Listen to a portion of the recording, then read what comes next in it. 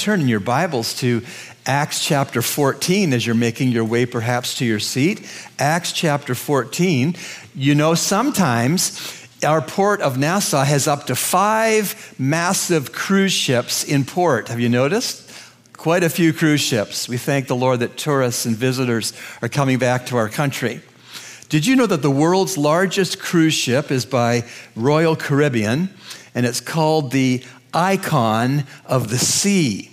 The Icon of the Sea has 2,805 staterooms that can house 7,800 passengers, and the ship has living quarters for 2,350 crew.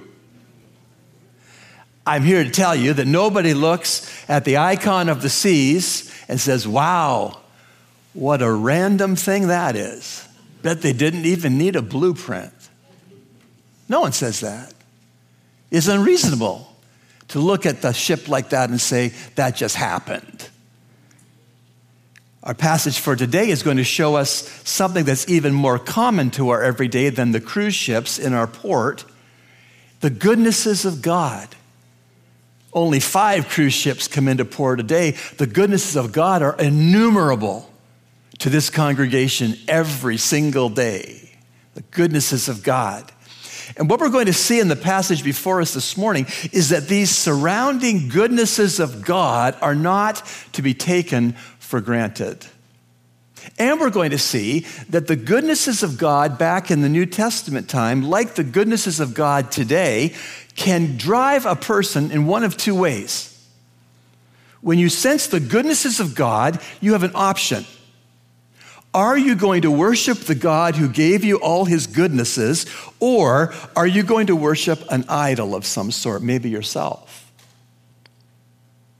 The people in our paragraph historically today made a bad choice about the goodnesses of the true and living God that were given to them back then, and they worshiped idols.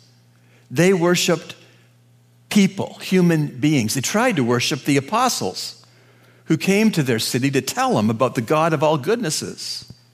And so as we consider their story, bear in mind that the goodnesses of God that surround you, your wife or your husband, your children, your grandchildren, your co-workers, your church family members, your brothers and sisters in Christ, that the goodnesses of God that surround us every single day ought to drive us to our knees in worship and praise and thanks to the God who gave them, and not to anything or anyone else, including ourselves. We're in Acts 14, and we're going to begin at verse 8, and I'm going to read through verse 18. Let's hear the word of God in this true story. And in Lystra, a certain man without strength in his feet was sitting, a cripple from his mother's womb, who had never walked. This man heard Paul speaking. Paul, observing him intently and seeing that he had faith to be healed, said with a loud voice, "Stand up straight on your feet." And he leaped and walked. Now, when the people saw what Paul had done, they raised their voices, saying in the Iconian language, "The gods have come down to us in the likeness of men." And Barnabas they called Zeus, and Paul Hermes, because he was the chief speaker.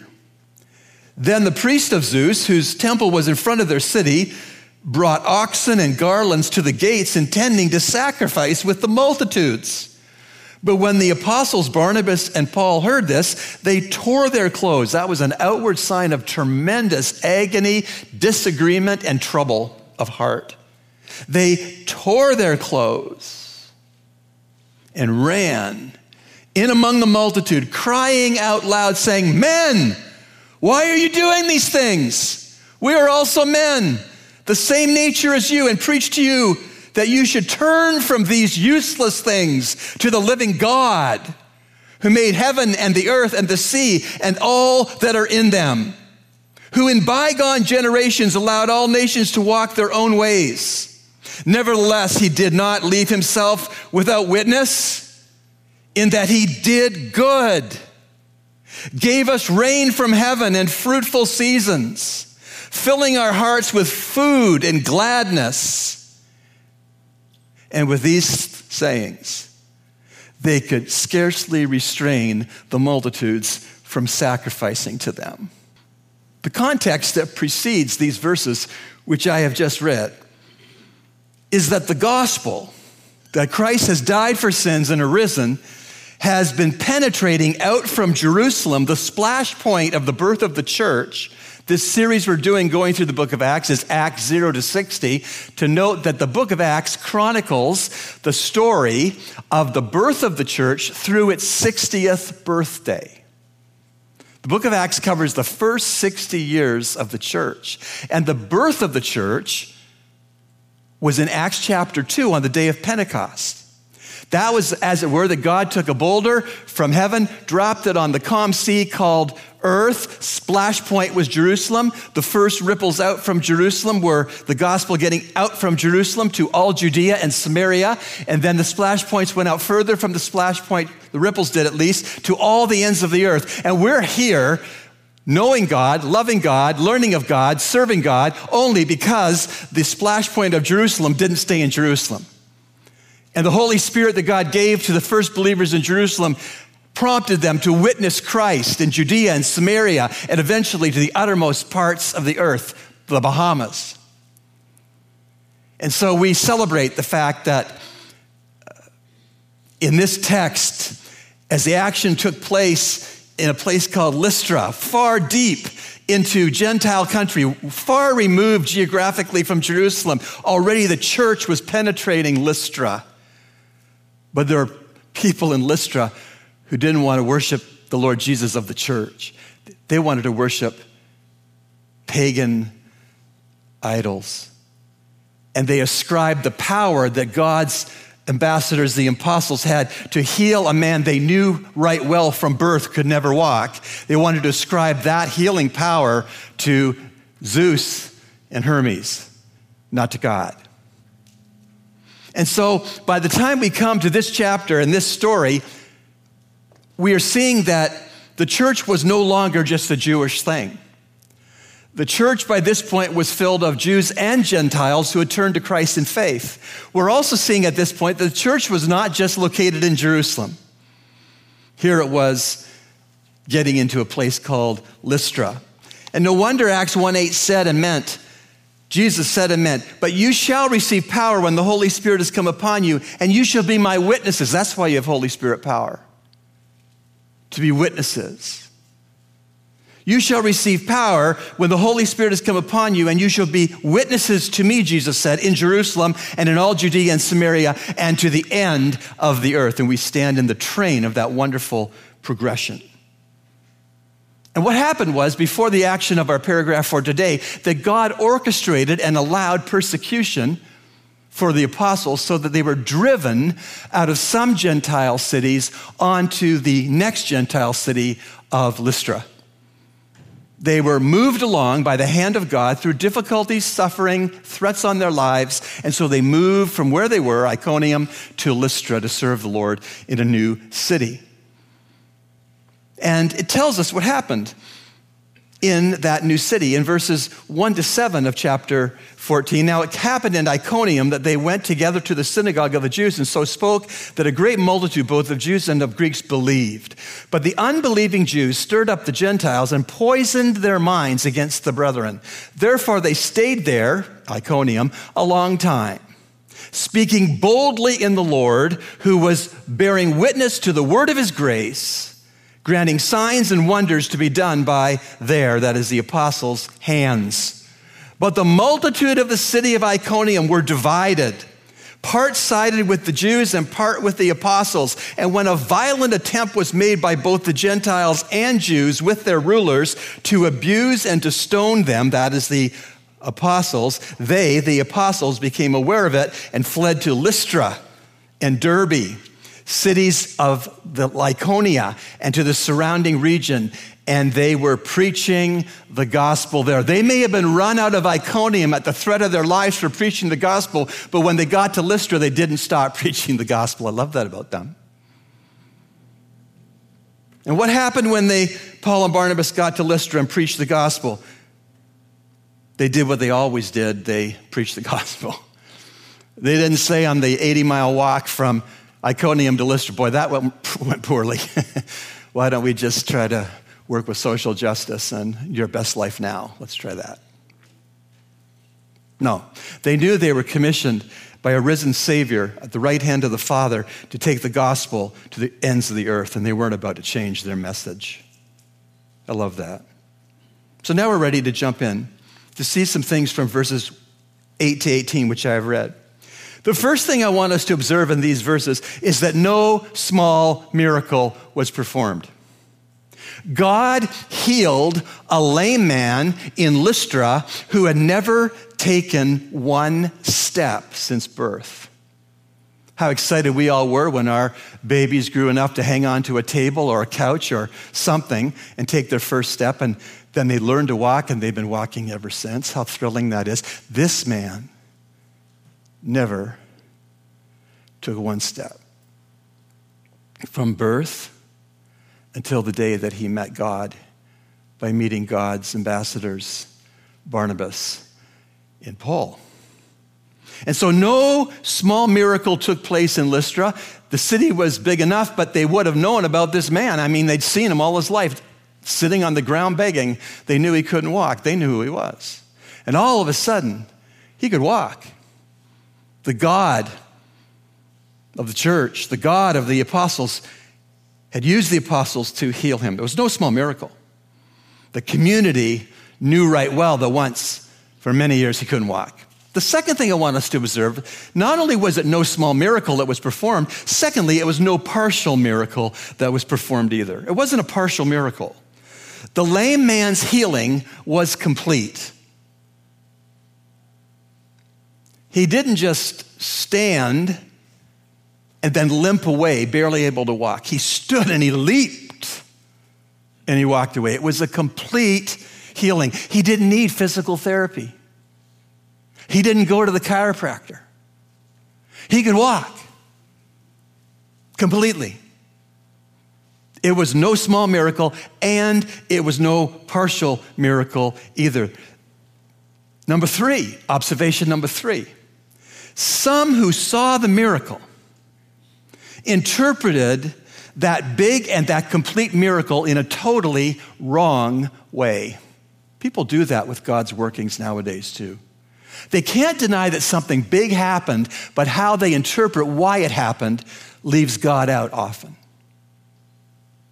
And so they misinterpreted this big and complete miracle of healing on the lame man. There was a reason for why they misinterpreted it the way that they did. In that city of Lystra at that time, there was a local legend. And it was a legend that contained plenty of superstition for the average person who lived in Lystra. The legend back then was that the gods, little g gods, plural, Zeus and Hermes, once visited the city of Lystra in disguise. And the legend goes on that only one family in Lystra gave them food and lodging. The legend was that only one family in Lystra gave food and lodging to gods, little g, that were there in the city in disguise. And the only family that this legend said cared for Zeus and Hermes in disguise was the family of Philemon and Bacchus, his wife. And so the legend back then was that all of the other gods beyond Zeus and Hermes got angry that Zeus and Hermes were not showing proper hospitality in Lystra. So all of these other gods, little g, sent a massive flood and drowned all the inhospitable city dwellers of Lystra. That was the legend. And this flood only saw Philemon and Bacchus spared, and Philemon and Bacchus, according to the legend, became the priest and the priestess of this false religion in Lystra.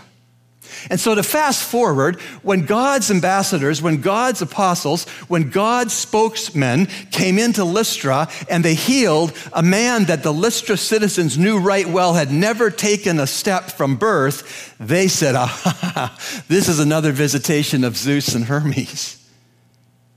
And we're not going to do what the city did when they last showed up. We're going to worship them. We just won't have them over for lunch.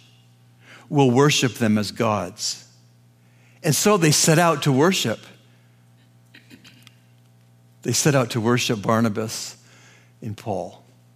And the priest in Lystra got a fattened calf, and they were going to slaughter it and offer the calf to these men, mere men, that they thought were gods.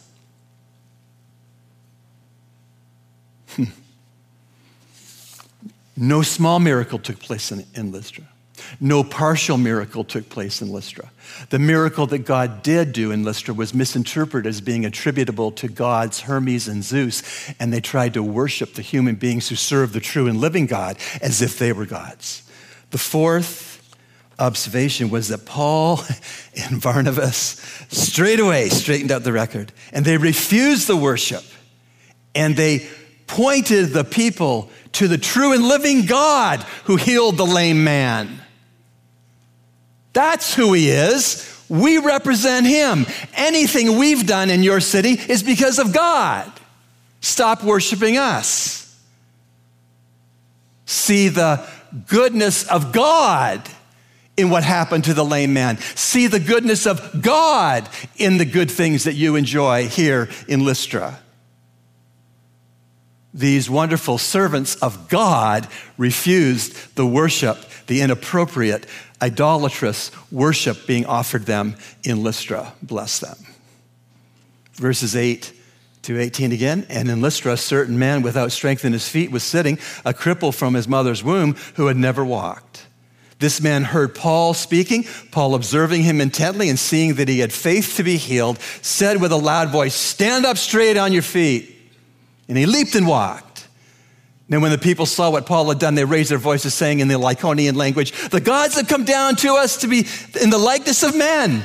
And Barnabas they called Zeus, and Paul Hermes, because he was the chief speaker. Then the priest of Zeus, whose temple was in front of the city, brought oxen and garlands to the gates, intending to sacrifice with the multitudes. But when the apostles Barnabas and Paul heard this, they tore their clothes and ran in among the multitude, crying out, saying, "Men, why are you doing these things?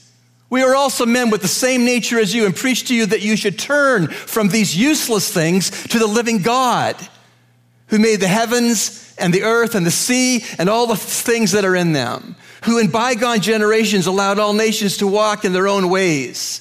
Nevertheless, he did not leave himself without witness." That's key. Nevertheless, he did not leave himself without witness, in that he did good and gave us rain from heaven and fruitful seasons, filling our hearts with food and gladness. And with these sayings, they could scarcely restrain the multitudes from sacrificing to them. They heard the truth. They didn't accept it. They didn't miss a beat in their idolatrous plan to kill the oxen and to sacrifice worship to two mere men. So sad. Let's step back. You say, "Oh yeah, those guys in Lystra should never have worshiped idols." Big mistake. I would never worship an idol. Really? Let's think about that. Nassau, Bahamas, 2023. Super value. Do we look to super value as a source of our food? Or do we look to the God who grew the plants, grew the animals, and put the food in super value? Or money? I feel pretty good if I have enough money, I think, in my wallet. It's my money, I think. How did I get my money? I have a job. And people that I work for, you all, pay me some money. That's how I have money. Or education. If I just get enough education, or if I can just get my kids enough education, or my grandkids enough education, they'll be fine in life, really. Education is just facts. You have to have a mind to understand and retain and use information for you to be able to be employable. God gives a mind that works. What about happy circumstances? Oh, I have just created such a great life for myself. I'm so happy. Everything's in line, everything's sorted, everything's doing fine. I did a pretty good job.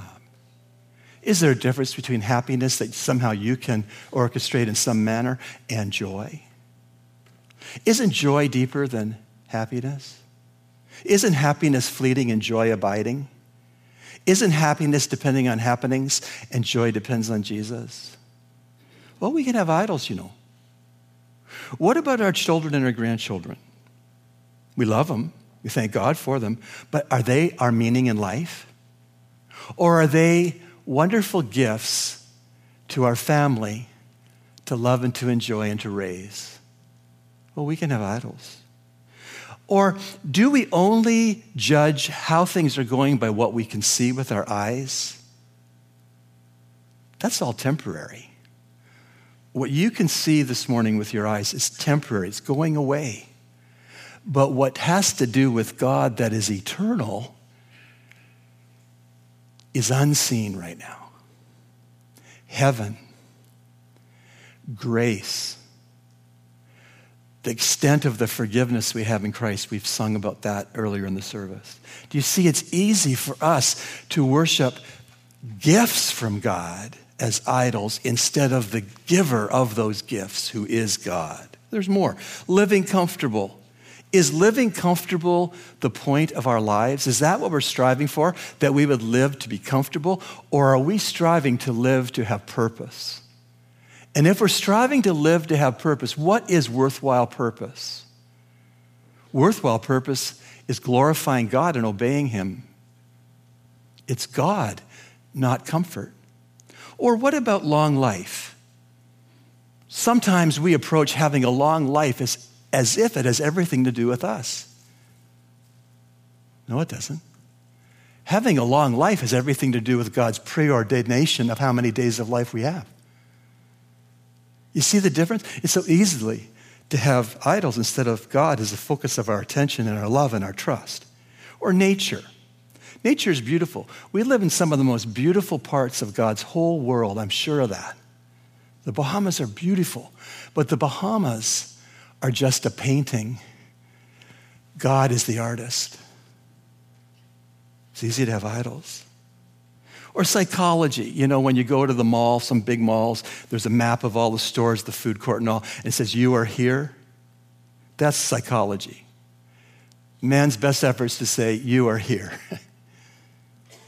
The cross doesn't say, you are here. It says, he was there. The cross is infinitely more important than psychology.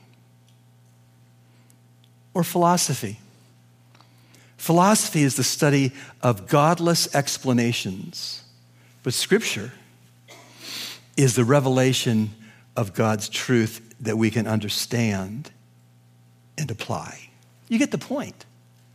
We should look down our noses these centuries later at the people of Lystra to say, oh, they were lousy idol worshipers, because we can tend and slip into idolatry very, very quickly. You might look at it this way, that all that God has given you temporally, all that God has given you in life is one of two things. It is either a mirror in which you only see yourself, or the temporal blessings of God are not a mirror, they are a window through which we can look and see God who gave it all to us. And so the question becomes, are we seeing life as a mirror, me, myself, and I? Or are we seeing the good things in life as a window to the one who gives them to us? Idolatry is not just a first century problem. Idolatry is a 21st century problem, even in the evangelical church. And so we can worship idols, if we're not careful, just like the citizens of Lystra did. And verse 18 is such a sad verse. And with these sayings, they could scarcely restrain the multitudes from sacrificing to the apostles. Even after the missionaries exposed their idols as being wrong things to worship, even after the apostles declined the worship that the city wanted to give to them as human beings, even after Paul and Barnabas directed those worshipers to worship God as creator and God as the giver of good gifts. Even after that correction and rebuke, they could barely hold them back from worshiping Paul and Barnabas. People of ancient Lystra, as it were, looked at the cruise ship, the icon of the seas. So, wow, isn't random chance something? Didn't even need a blueprint for that baby.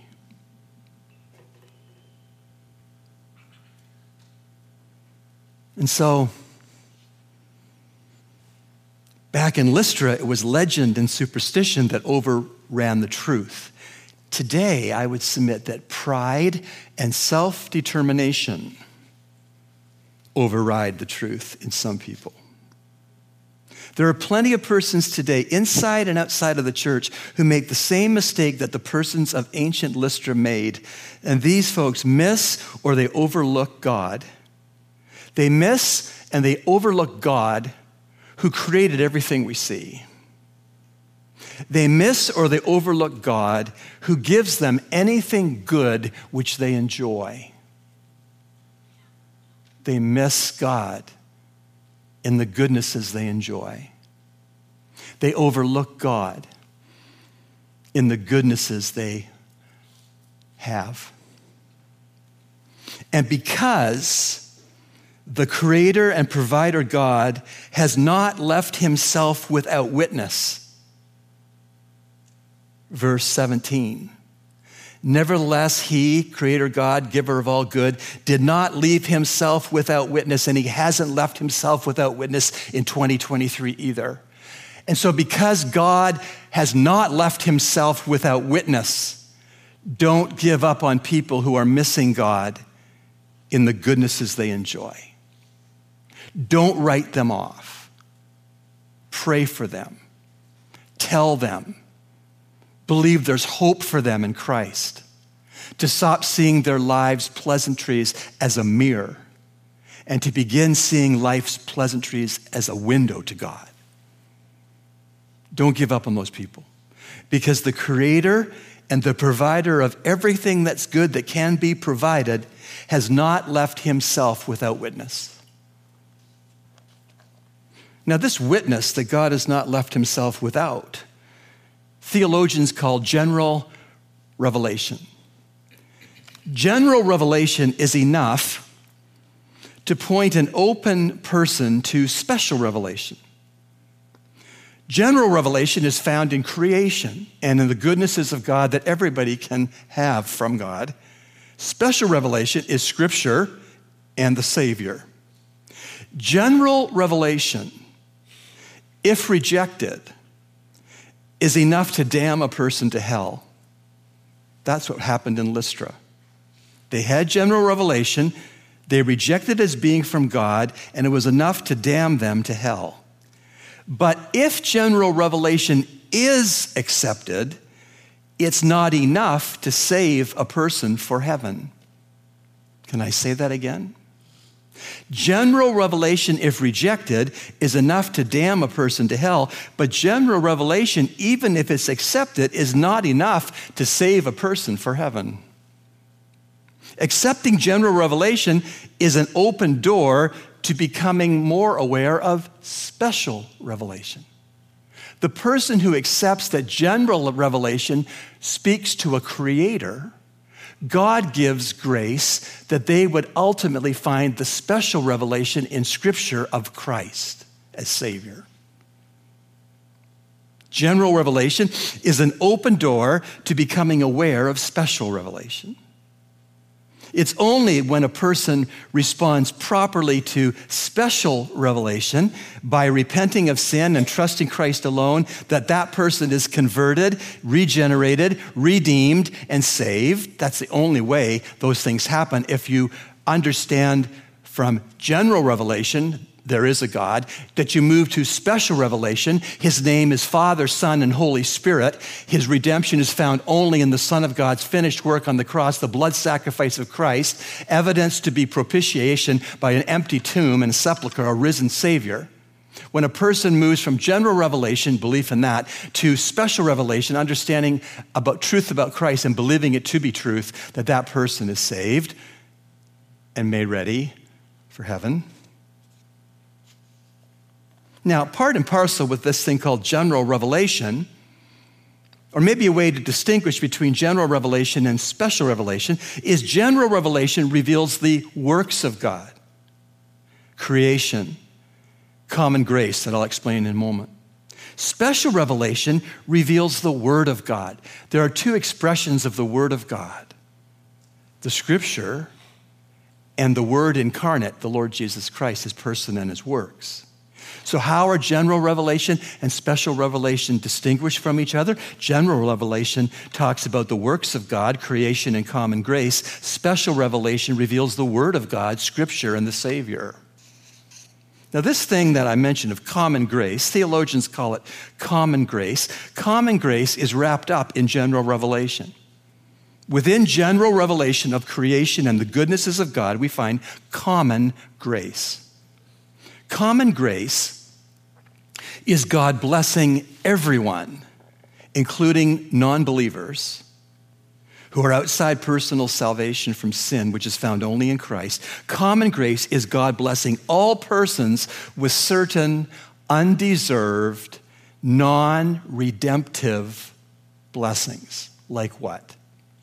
Like sunshine and rain, crops and seasons of the year, food, in some cases prosperity, health, happiness, natural talents, the restraint of sin and Satan and evil, and divine wrath, human love, marriage and family, human benevolence, kindnesses, the beauty and the bounty of creation. These are all expressions of common grace. And common grace comes under the category of general revelation. That there is a God who has created, and He is good. And He gives good things to everybody, not just Christians. Common grace. Today, in the chapter verses we're looking at, Acts 14, 8 to 18, we've been considering our God's goodness in His creation, that's general revelation, and God's goodness in His daily provisions for all human beings, that's general revelation, also common grace. And we've been seeing in the text that Paul and Barnabas responded to these things, personally responded to these things by having personal worship of God and rejecting the worship of the people of Lystra as if they were God. But we've been seeing in our text that the citizens of Lystra responded to the very same things. God as creator, God as dispenser of good to all people. They responded in a wrong way, and they wanted to worship as if they were God, Paul and Barnabas, mere humans. I want to close with this. I want you to think about this week going into Subway and ordering a ham and a cheese sub. And you step up at the counter and they ask you, what kind of bread do you want? Wheat. God provided the wheat flour for the bread. They ask you, what kind of cheese do you want? You say American. God provided the cow and the milk for the cheese. Then you say, I want a ham and cheese sub. God provided the pig and the pig's food to make it ready to be turned into ham. God provided the know-how for the manufacturing of the bread, oven, so when they say, do you want it toasted? Yes, please. Put lettuce, tomato, onions, cucumbers on that sandwich, and all those ingredients are only available because God sent the right amounts of sunlight and rain and adequate soil quality for those veggies to grow. Oh, and if you put pickles on it, God gave someone somewhere back there know how to preserve cucumbers in vinegar. Wouldn't you say that the Lord provided a lot so you could have a ham and cheese footlong? Now, here's the thing. You ready? Here's the thing. God does all that providing, whether a Christian or an atheist orders that sandwich. But it's only the Christian who bows his or her head in prayer to thank God for the provision of lunch. Loved ones, when it comes to noticing all of God's goodnesses in his creation, all of God's goodnesses in his provisions of your daily lives, don't be like the idol-worshiping citizens of ancient Lystra. Instead, be like the God-worshiping missionaries named Paul and Barnabas, because our God, verse 17, has not left himself without a witness, and maybe the witness is you. Creation, a witness. Good things in life, a witness. You bowing your head in the Subway store and giving thanks for the sandwich, a witness. God has not left himself without witness. No one has excuse. Lord, thank you for your goodnesses. It will take all eternity for us to name them. And some of the goodnesses you give us every day we're unaware of, but you nonetheless give them to us. Lord, there are people we love and know that don't understand that you're behind the goodnesses of their lives. Oh, Lord, help us to point them away from ourselves to you. Help them to see that you have made everything that is so beautiful, and you keep it going, and you, in love, undeservedly give people that slur your name, slam your name, deny your existence, even they get some good things. May we who know and love and trust you, may we give you credit for the good things you give to us. And we ask this in Jesus, the name of the best and the most good thing you've ever given to us. Amen.